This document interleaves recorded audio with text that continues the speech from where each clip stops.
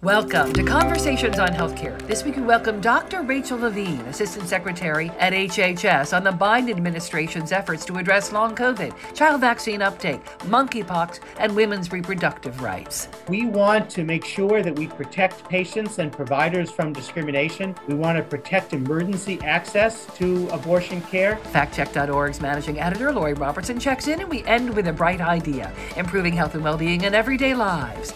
Now, here are your hosts, Mark Maselli and Margaret Flinter.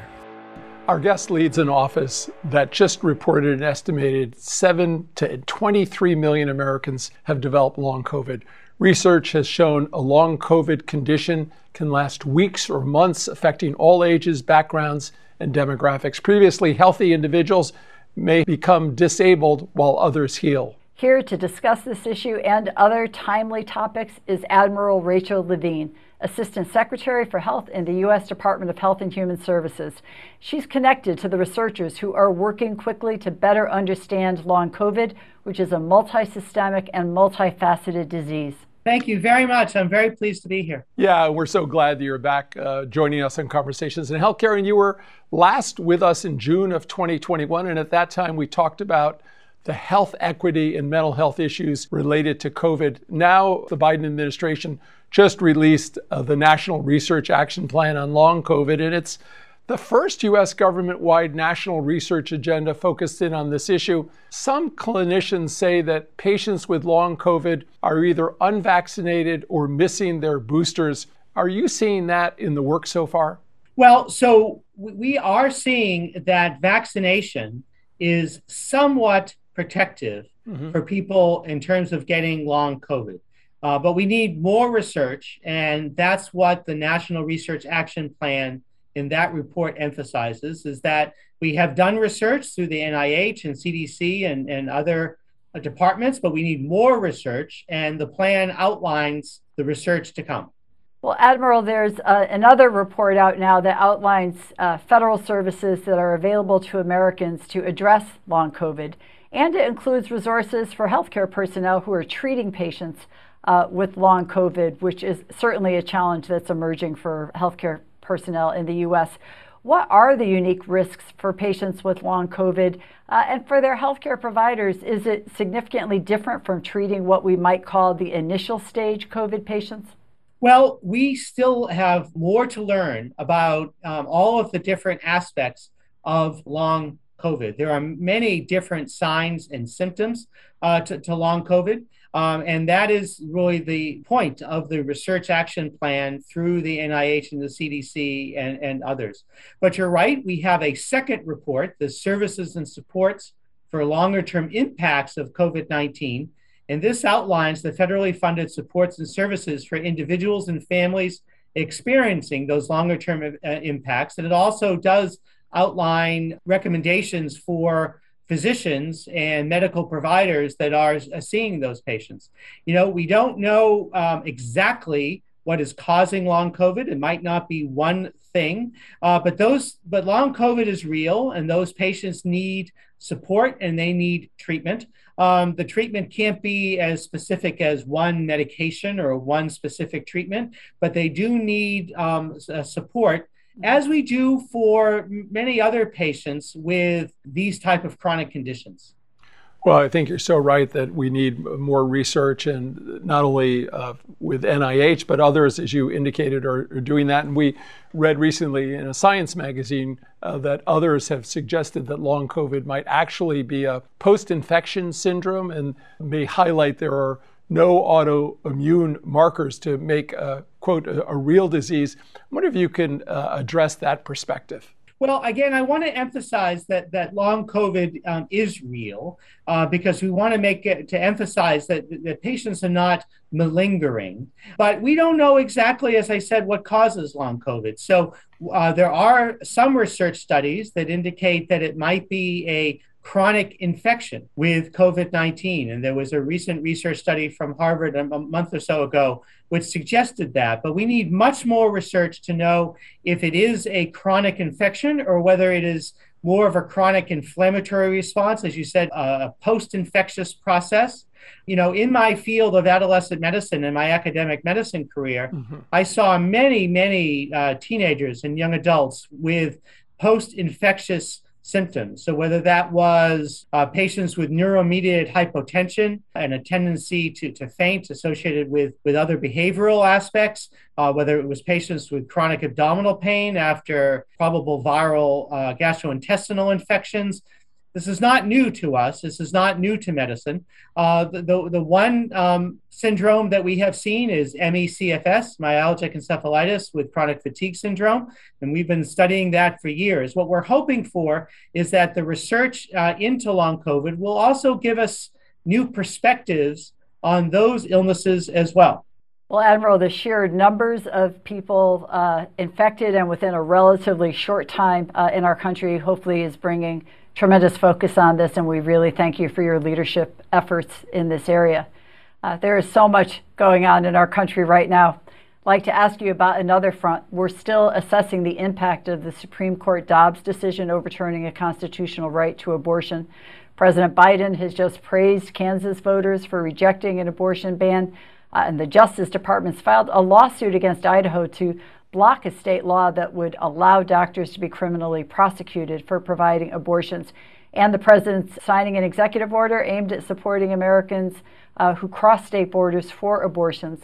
In terms of access to reproductive health care, including abortions, can you comment on what more needs to be done, and can we expect to see further actions in the near future? Well, this is a critical issue for the Biden-Harris administration and for Secretary Becerra and myself and others working at HHS.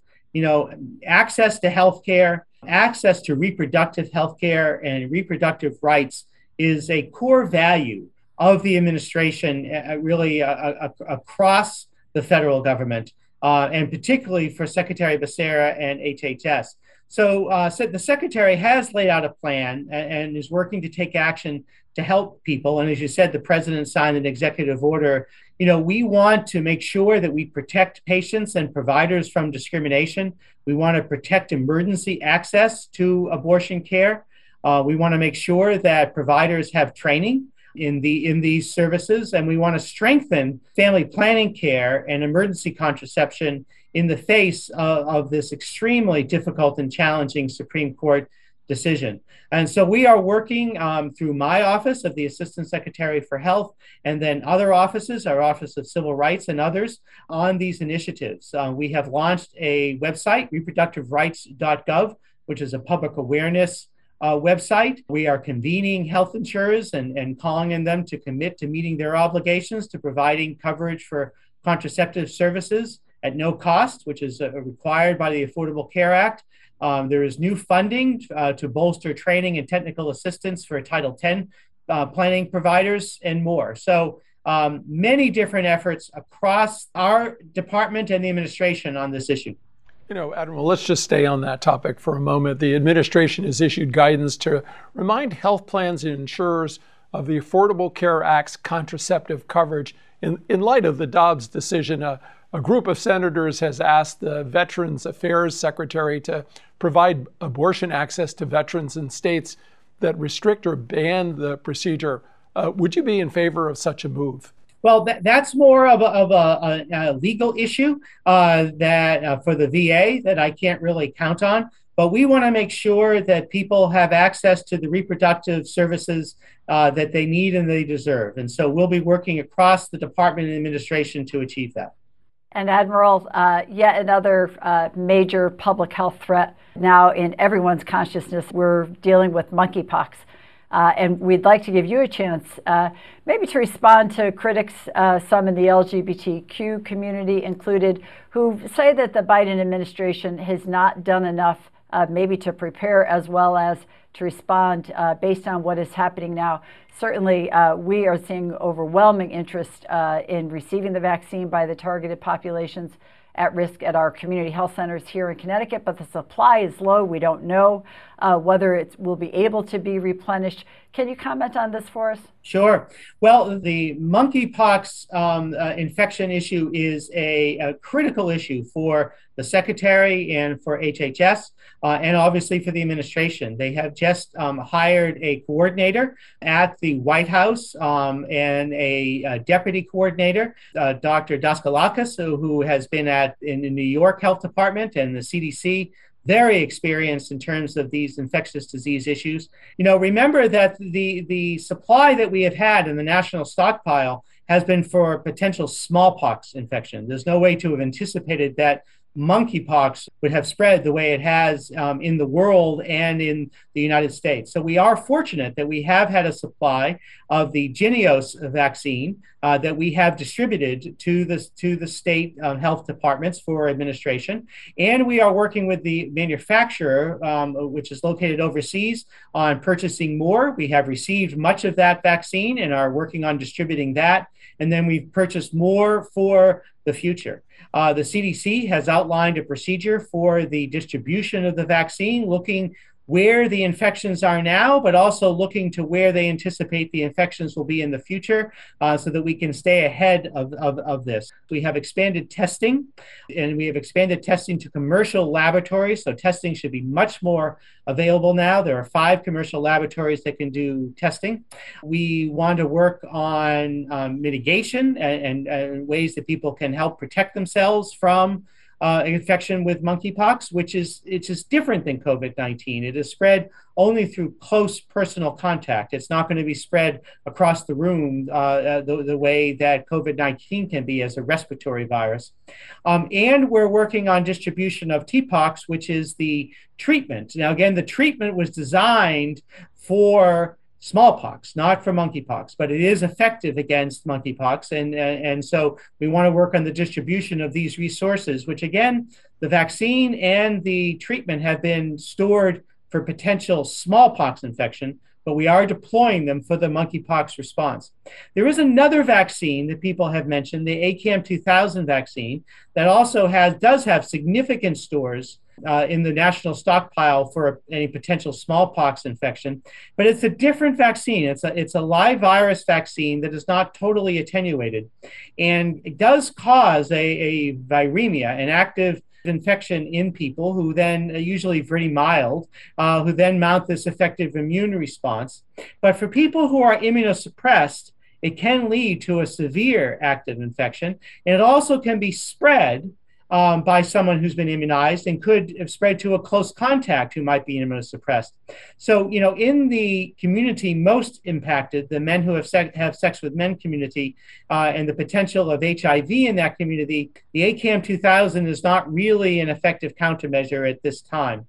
We want to make sure that we deal with any issues of stigma associated with monkeypox. Anyone can get monkeypox. It just has started and spread in the men who have sex with men community, and that's where we're targeting our resources right now. Well, I do want to highlight that the percentage of Americans without health insurance hit a record low 8% in the first quarter of 2022.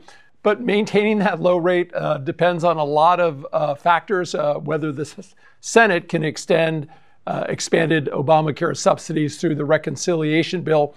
And as we talk with you, it's really unclear if Senator Sinema will cast the crucial Democratic vote needed to make this happen. If the senator were listening right now, what would you say to her? Well, so it's not for me to, as the Assistant Secretary for Health, to give any of the senators personal advice about their vote. All I can say is that it is critically important that we continue that positive trend and continue to work on decreasing as much as possible the uninsured rate in our country. So measures that help decrease the uninsured rate are very important for medical reasons and for public health reasons. I'm wondering if I could do a follow-up, because another big issue that's is the emergency order that the president still, I think, has extended until October, which for all the 50 states and territories means that I believe there's no sort of redetermination going on in Medicaid, and that once the emergency order is lifted, there may be an enormous number of people who lose their Medicaid coverage. Any thoughts of ways that that can be mitigated? And again, there's a 90-day promise back to the states that will let you know before we take this action. But still, millions of people in the balance here. What are your thoughts? Well, I know that this is a very important issue, and I know that Chiquita Brooks-LaSure, the administrator of CMS, and the secretary and others are looking at this very, very closely because it is very important. Well, Admiral, we've been at this for a long time. We certainly remember the pre-Affordable Care Act days and hope the positive trends that were wrought by it continue. And we're also very proud of the work that our community health centers, in terms of providing exceptional care and sensitive care to our LGBT community, and this includes gender-affirming hormone therapy. You were part of a recent roundtable of families who have children who are transgender.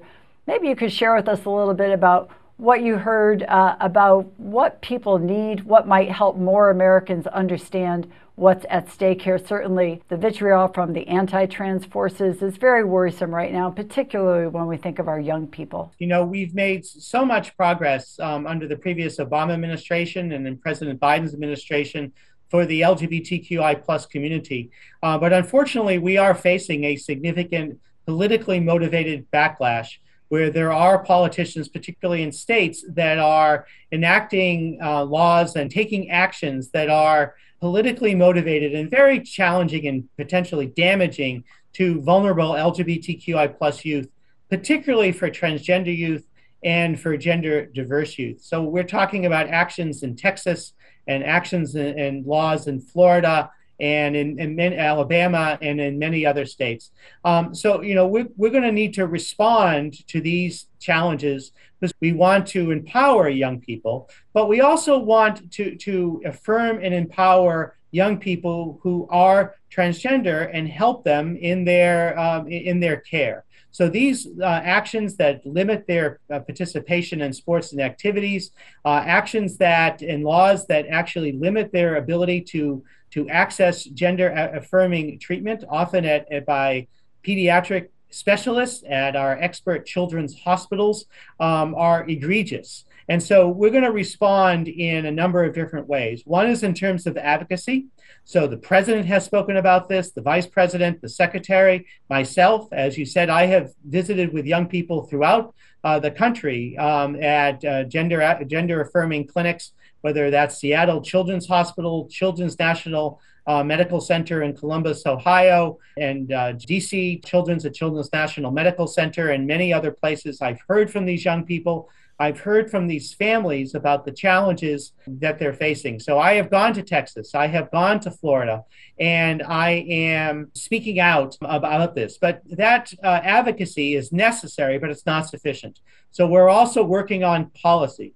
In the last number of weeks, our Office of Civil Rights has put out for public comment their rule and regulation, which states that the Affordable Care Act and Section 1557, which states that you cannot discriminate on the basis of sex, that includes sexual and gender minorities, that includes sexual orientation and gender identity. And after the public comment, that will inform everything that how we look at that issue across HHS, including for HRSA and community health centers, including for CMS and for Medicare and Medicaid and for insurance coverage. And so we're looking forward to the promulgation of that regulation.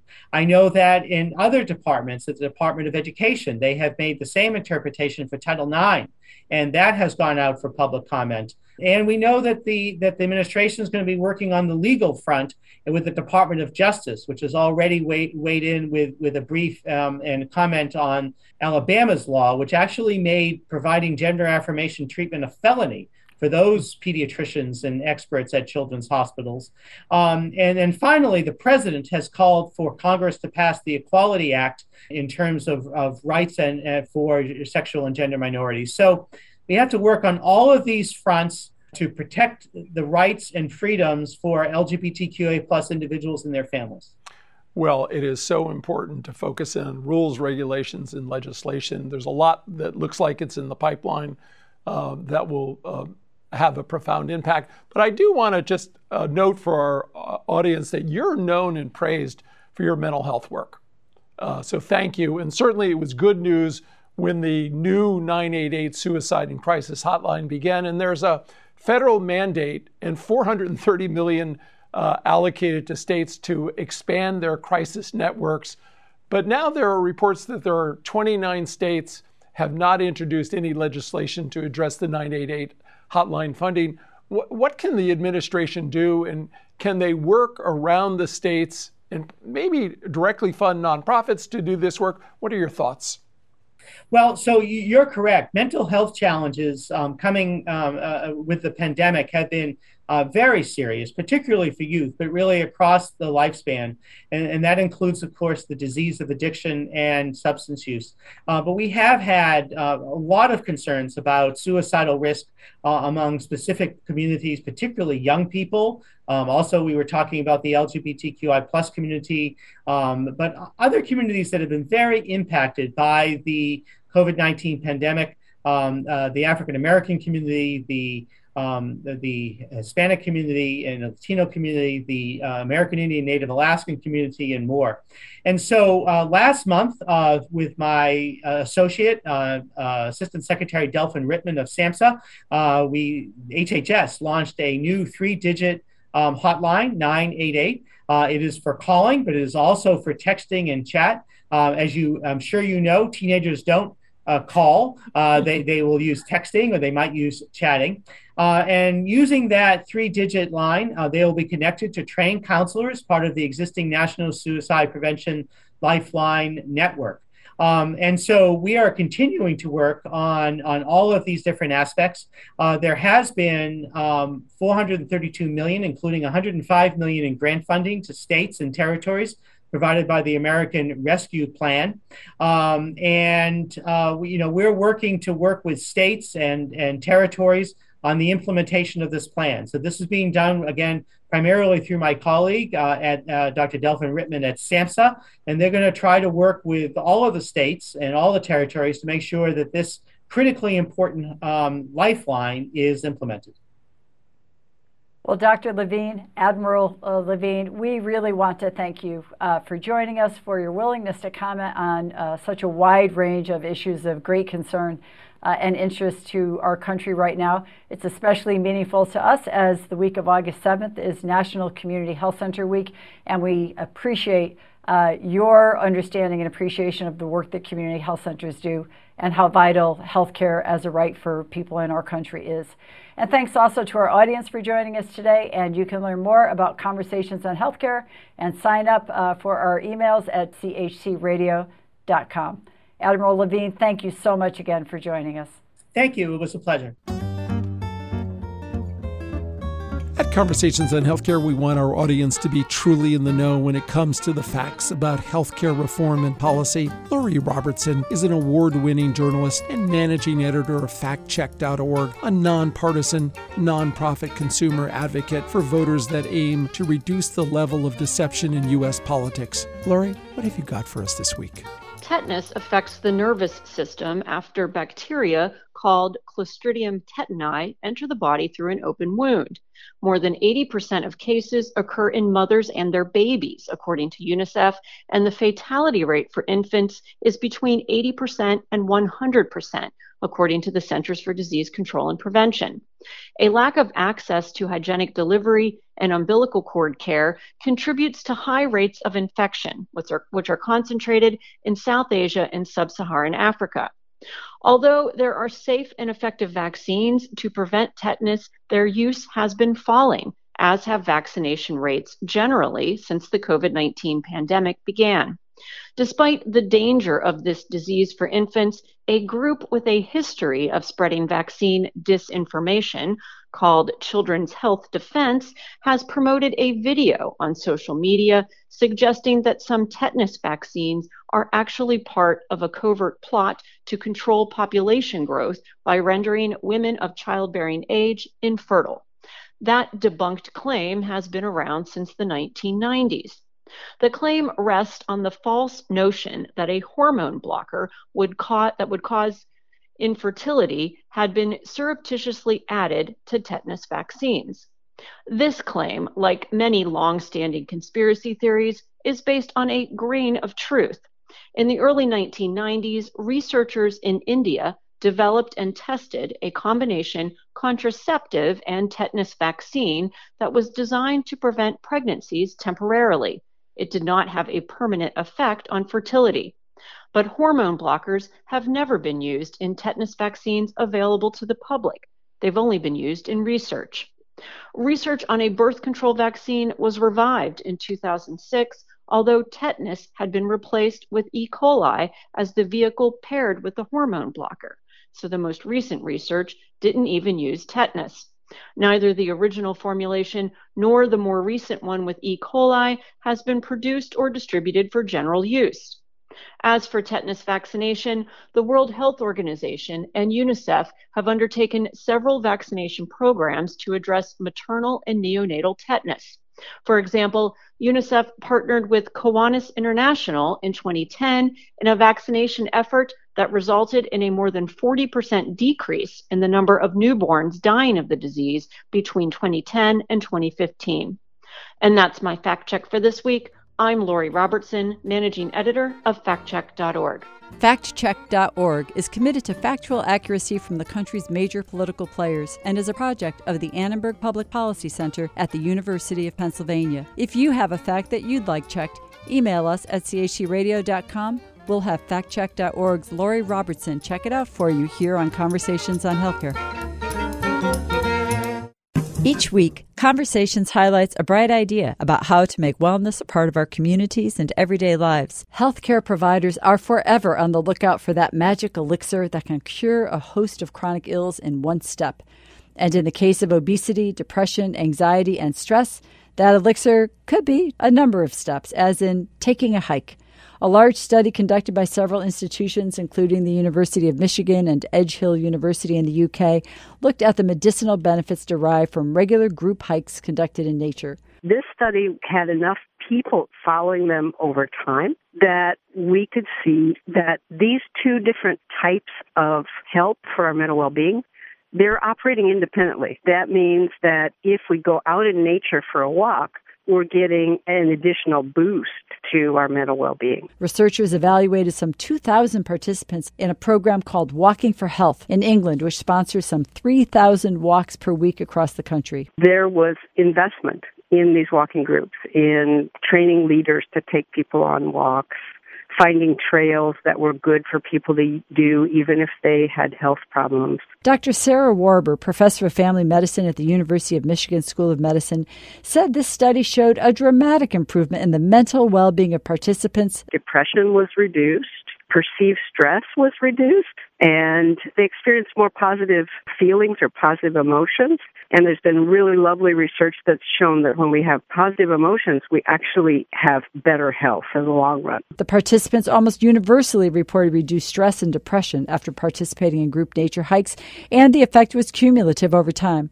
Dr. Warber says this is the first study that revealed the added benefits of group hikes in nature and significant mitigation of depression. Because we were really interested in, if you are more stressed, would you get some better benefit from being in nature? And in fact, that did pan out. Walk for Health, a simple guided group nature hike program which incentivizes folks suffering from depression and anxiety to step into the fresh air with others, to talk out their thoughts while taking a hike, improving their mood, reducing their depression, increasing their overall health at the same time. Now that's a bright idea. I'm Mark Maselli. And I'm Margaret Flinter. Peace and health. Conversations on Healthcare is recorded in the Knowledge and Technology Center studios in Middletown, Connecticut, and is brought to you by the Community Health Center, now celebrating 50 years of providing quality care to the underserved, where healthcare is a right, not a privilege. CHC1.com and CHCRadio.com.